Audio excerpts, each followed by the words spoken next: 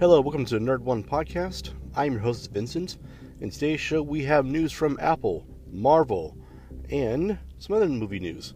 So sit down, buckle up, we're about to nerd out.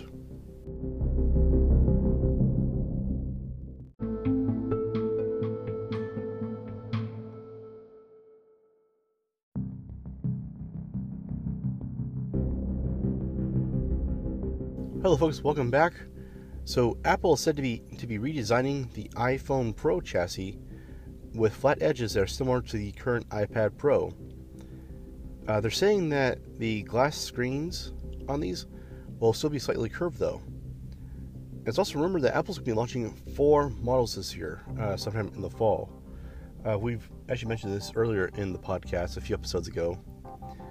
It's also being reported that there will be 2 iPhone Pro models with 3 cameras on the back that will feature the new iPad Pro's LiDAR 3D scanning system.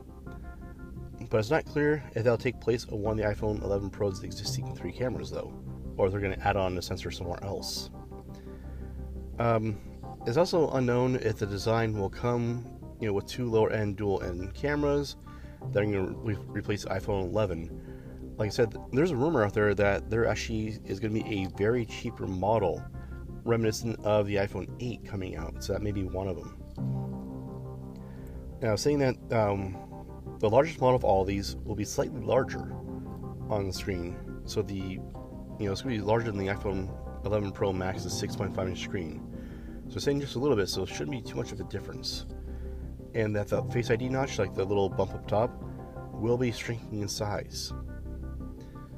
Now, with this news coming out, it shows that Apple's still being pretty ambitious about what they want to do in the fall time.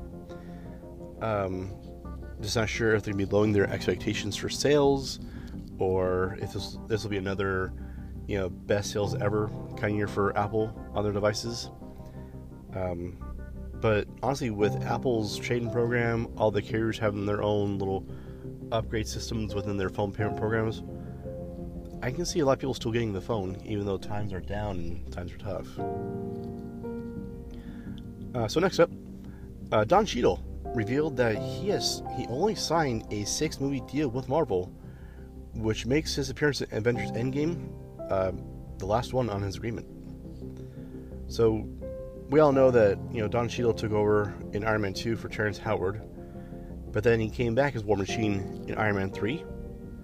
He had a very brief cameo in Age of Ultron, a larger but still small role in Captain America: Civil War, but then he, got a bigger role for Avengers: Infinity War, and he got a even bigger role in Avengers: Endgame.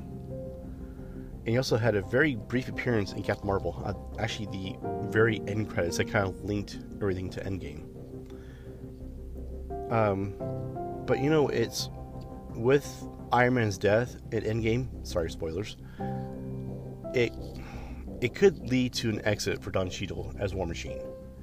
Because, he was brought in, as kind of like the government's answer to, Iron Man, but ended up, pairing up with Iron Man pretty quickly. But honestly, I would like to see Don Cheadle stay on. I'm kind of hoping that Marvel and Disney open their pocketbooks saying, hey, stay on and make it worth your while. Because he's a good, solid character. He is kind of that, I don't know, I'm not sure what you would call it, but he's like, the foundation for, the Avengers.